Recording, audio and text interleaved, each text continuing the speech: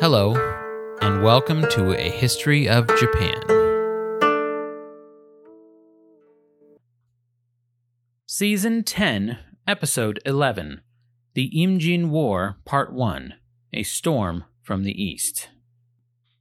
The next 4 episodes, starting with this one, will center around the Japanese invasions of Korea, which began in 1592. Back when I was outlining this series, I thought I would be able to cover this incident in 1 episode, possibly 2. As I proceeded with research, however, this fairly significant international incident ended up ballooning to 4 episodes. The event is so often summarized or otherwise abridged in general Japanese history that I felt the need to expand upon it. Its ripples would be felt for decades, and in some ways, its ghost continues to haunt East Asia to this day. In this episode, we will set the stage and discuss the earliest stages of the invasion. We will begin in China in the 1580s, where the Ming dynasty had been ruling for over 200 years. The Ming government had enjoyed its share of triumphs and mistakes during those preceding 2 centuries, and in 1582, Grand Secretary Zhang Chuzheng died after instituting widespread financial reforms.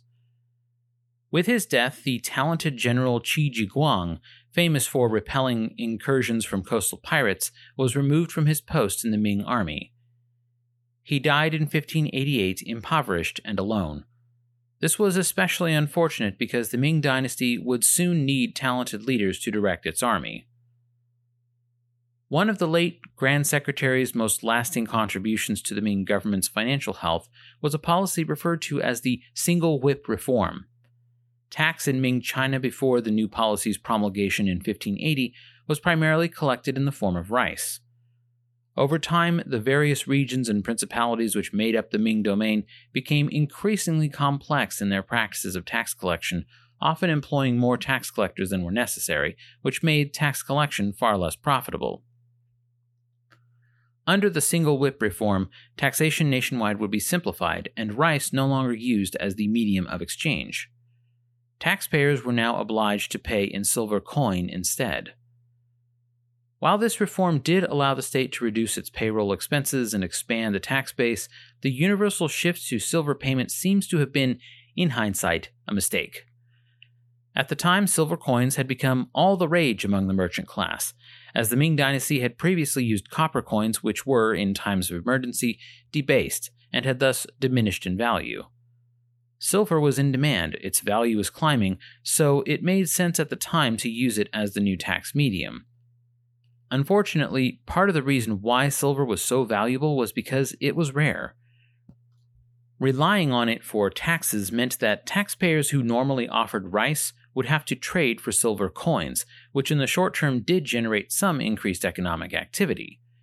In the long term, however, silver became the number one import which Ming China brought in from foreign merchants, especially Europeans.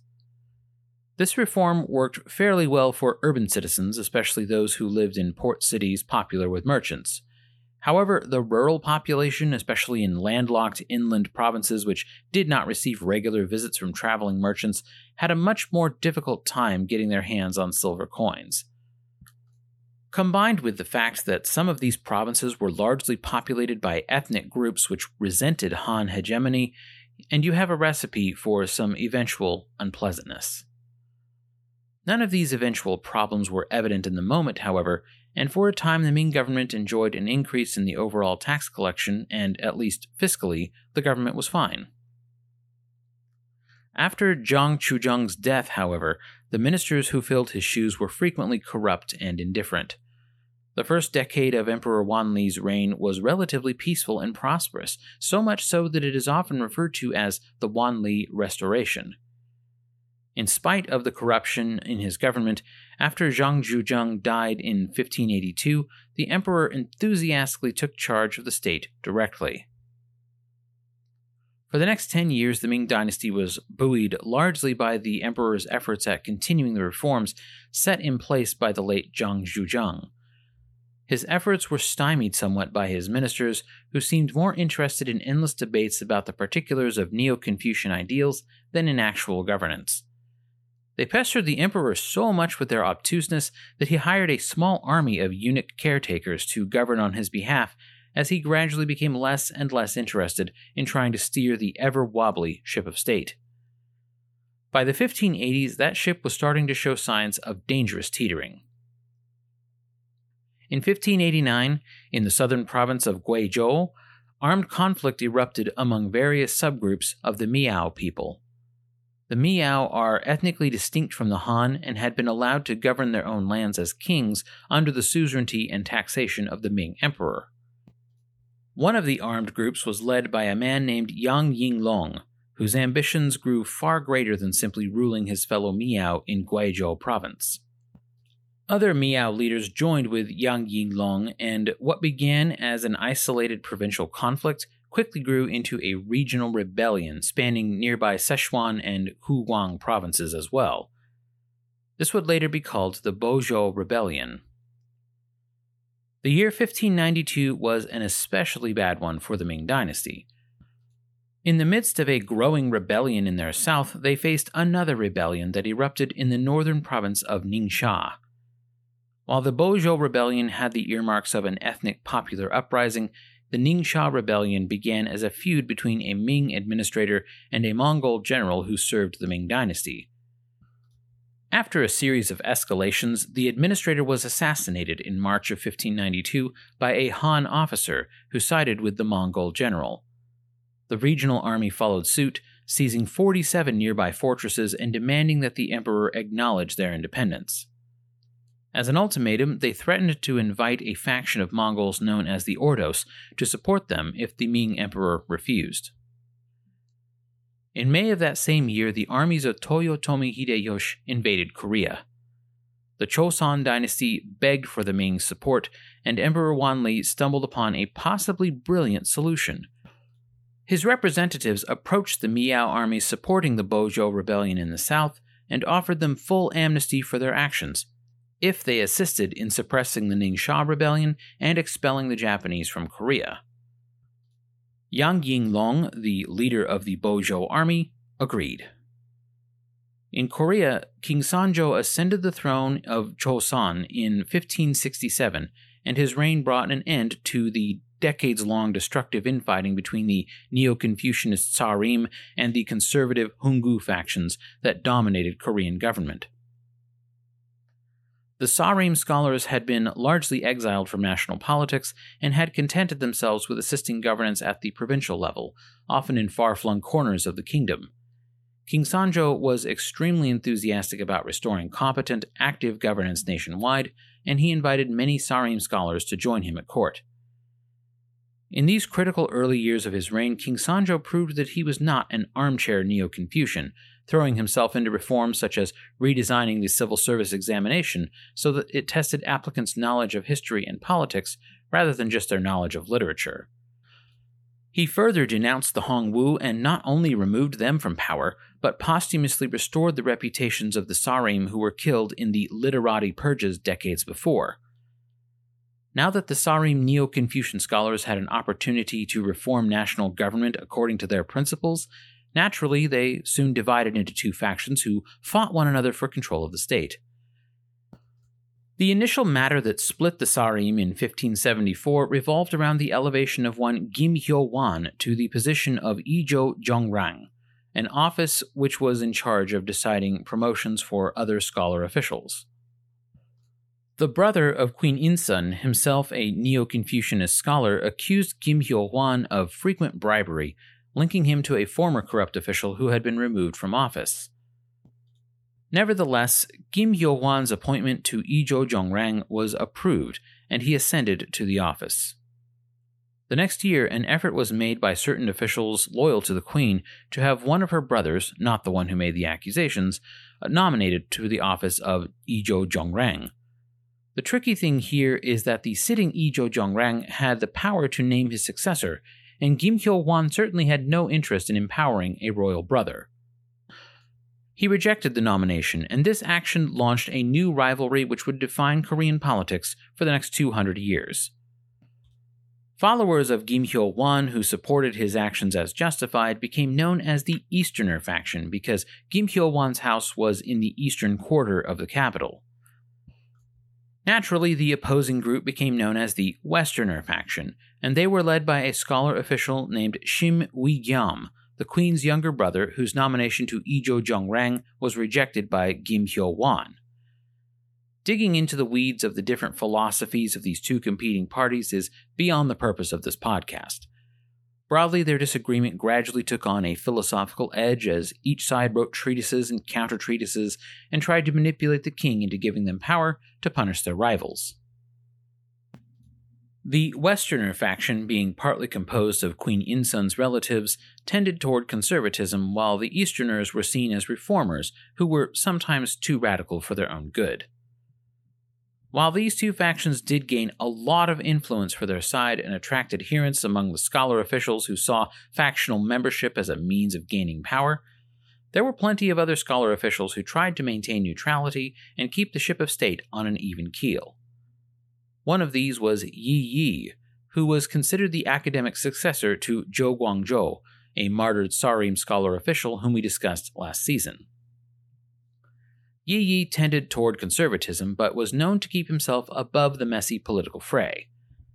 He spent his childhood studying Confucianism, Taoism, and Buddhism, but it was Confucianism which eventually gained his active support. He had served in a variety of government offices and even traveled to Ming Dynasty China on an official diplomatic mission in 1568. He wrote extensively and by the mid-1570s had become a trusted advisor to King Sanjo. In 1576, he despaired at the divided condition of the Joseon government and returned to his hometown where he stayed for several years. In 1580, he returned to the capital and attempted once more to make lasting peace between the feuding factions. He may have been more successful if King Sanjo had given him more support, but the sovereign was by this point exhausted by the endless bickering and had become indifferent and cynical. In particular, Yi Yi advocated for the kingdom of Joseon to rebuild its military, which had become undisciplined, outdated, and undermanned. He feared that such weakness would invite invasions from the Jurchens in the north, or worse, the Japanese to their east. His advocacy in this department was, unfortunately for the future of Joseon, ignored at best, openly mocked at worst. Korea had, at this point, largely enjoyed peace with their neighbors for many years, and its government had become focused instead on its internal factional strife. Yi Yi died in 1584, long before the threats he foresaw would come to pass. Because both Japan and later the Jurchens invaded the peninsula, his posthumous reputation was rightly elevated to a prescient, practical scholar official. Shortly after Yi Yi's death, the Easterner faction saw an opportunity to seize power. They wrote treatises accusing the Westerner leaders who were serving in office of corruption and tyranny. The Westerners were dismissed and their offices filled with Easterners. They also actively purged neutral scholars from the rolls, especially those connected to Yi Yi. One such scholar official was a man named Zhang Yaorip, whom King Sanjo personally disliked. The sovereign happily agreed to the idea of exiling Zhang Yaorip to Jeonju Island in the south. However, Zhang Yaorip organized the slaves who lived on Jeonju into a fighting force, and they succeeded in many battles with pirate bands who plagued the local waters. In 1589, the Westerner faction conceived of a way they might regain power. They hated Zhang Yaorip more than the Easterners, and convinced King Sanjo that he was a dangerous rebel who wanted to make himself the king. The official account of what happened next is that Zhang Yaorip was summoned to appear before the king, but fled and later committed suicide. Some scholars believe, however, that he was murdered by Westerner partisans and the death made to look like a suicide. Assassination is a legitimate possibility considering how quickly the Westerners used this incident to their advantage. Playing on King Sanjo's paranoia, they convinced him to put them back in charge so that they could investigate anyone who may have had a hand in the late Zhang Yaorip's rebellion. Most of the dead scholar officials' associates were Easterners, so it was easy to target them in 1589 and assert themselves once more into the helm of state. Purges ensued, which included death sentences, exiles, and imprisonment for their rivals. It was, however, a short-lived victory. In 1590, the Easterners managed to wrest power away from their Westerner rivals, and purges commenced once more, this time in the opposite direction. Amid this destructive and bitter political infighting, a crisis was brewing just offshore. By the mid-1580s, King Sanjo was receiving regular correspondence from Toyotomi Hideyoshi, the new leader of a unified Japan. These letters contained the usual customary politeness and protocol, but Hideyoshi made no secret of his intent to conquer Ming China. He made demands for tribute, something which would be inappropriate for the Korean kingdom to comply with, since they were in a tributary relationship with the Ming dynasty. King Sanjo did send some gifts, but these were meant to be tokens of friendship, not gifts of tribute. The series of letters sent back and forth between the Korean sovereign and the acting leader of feudal Japan reveal a deep misunderstanding and complete failure to read the situation on the part of the Choson state. Toyotomi Hideyoshi reportedly requested safe passage for his armies through the Korean peninsula so that they might stage an invasion of Ming dynasty China, and King Sanjo continually refused. As Hideyoshi's requests gradually adopted a more threatening tone, the king took the matter to his advisors and asked whether they should raise an army to defend the realm, just in case. Time and again, the Easterner faction partisans advising the king assured him that Toyotomi Hideyoshi was bluffing. At one point, a delegation was sent by the Choson kingdom to Toyotomi Hideyoshi's court. The two primary courtiers of this delegation were from the Westerner and Easterner factions, respectively. While this arrangement may have satisfied the king that surely he would get a full account by sending two members of rival parties, I would contend that this was a mistake. When they returned, the Easterner claimed that the Westerner's pockets were full of money from all the bribes he took in Japan, while the Easterner himself refused to accept any such gifts. It's not a coincidence how many times accusations of bribery and corruption have come up in medieval Korean politics. The Neo-Confucian scholars held that personal character was of paramount importance, and that government must always be free of the appearance and reality of corruption. Thus it became a useful smear to accuse one's opponents of taking or giving bribes. Important decisions often hinged on whether or not such accusations were believed. The stakes in this particular incident could not be higher. The Easterners had been assuring the king that Toyotomi Hideyoshi was bluffing and would not really stage an invasion of the peninsula. The Westerners had not taken a position as such, but their member who returned from Hideyoshi's court was extremely worried about the organization, competency, and discipline of the Japanese military compared with Chosan's own minimalist defense force. Unfortunately, the king believed the allegations that this man had been heavily bribed to try and help Hideyoshi intimidate him, and likewise believed the Easterner delegate who said that Hideyoshi was nothing more than a cowardly rat. In May of 1592, Japanese invasion would no longer be a question. The vanguard arrived in Busan on the southeastern tip of the Korean peninsula on May 23rd. They presented a letter to the city's garrison, which was perhaps 600 actual soldiers, demanding to be allowed to pass through the city so that they might invade China. The commander in charge of Busan was a man named Chongbai, who refused the demand and pledged that it was his duty to defend the city from the Japanese unless he received contrary orders from the capital. On the morning of May 24th, after the initial force of 16,000 was disembarked and properly deployed, an assault on Busan began in earnest. The defenders were outnumbered and quite literally outgunned. While the Korean Navy was especially powerful in their mastery of rather advanced cannonry, the land army of Choson was accustomed to using bows, spears, and swords rather than gunpowder weaponry. Nevertheless, the defenders managed to repulse the initial assault waves that attacked the south gate and forced the Japanese to attempt to take the north gate instead. To the north of the city was also a series of nearby mountains which allowed Japanese arquebusiers to fire into the city from high ground. The defenders were gradually whittled down from a distance, and eventually they had used up their supply of arrows and had no way to execute ranged attacks. General Chongbai himself was struck by a bullet and killed, which caused panic to erupt in the city as seizure seemed to be imminent. Taking advantage of the disorder, Japanese warriors scaled the walls at a place that was undefended, and soon streamed into the city, killing not only the Korean defenders, but turning their swords also against the civilian population. According to Japanese sources, 8,500 Koreans were killed in the siege of Busan, and 200 were taken prisoner.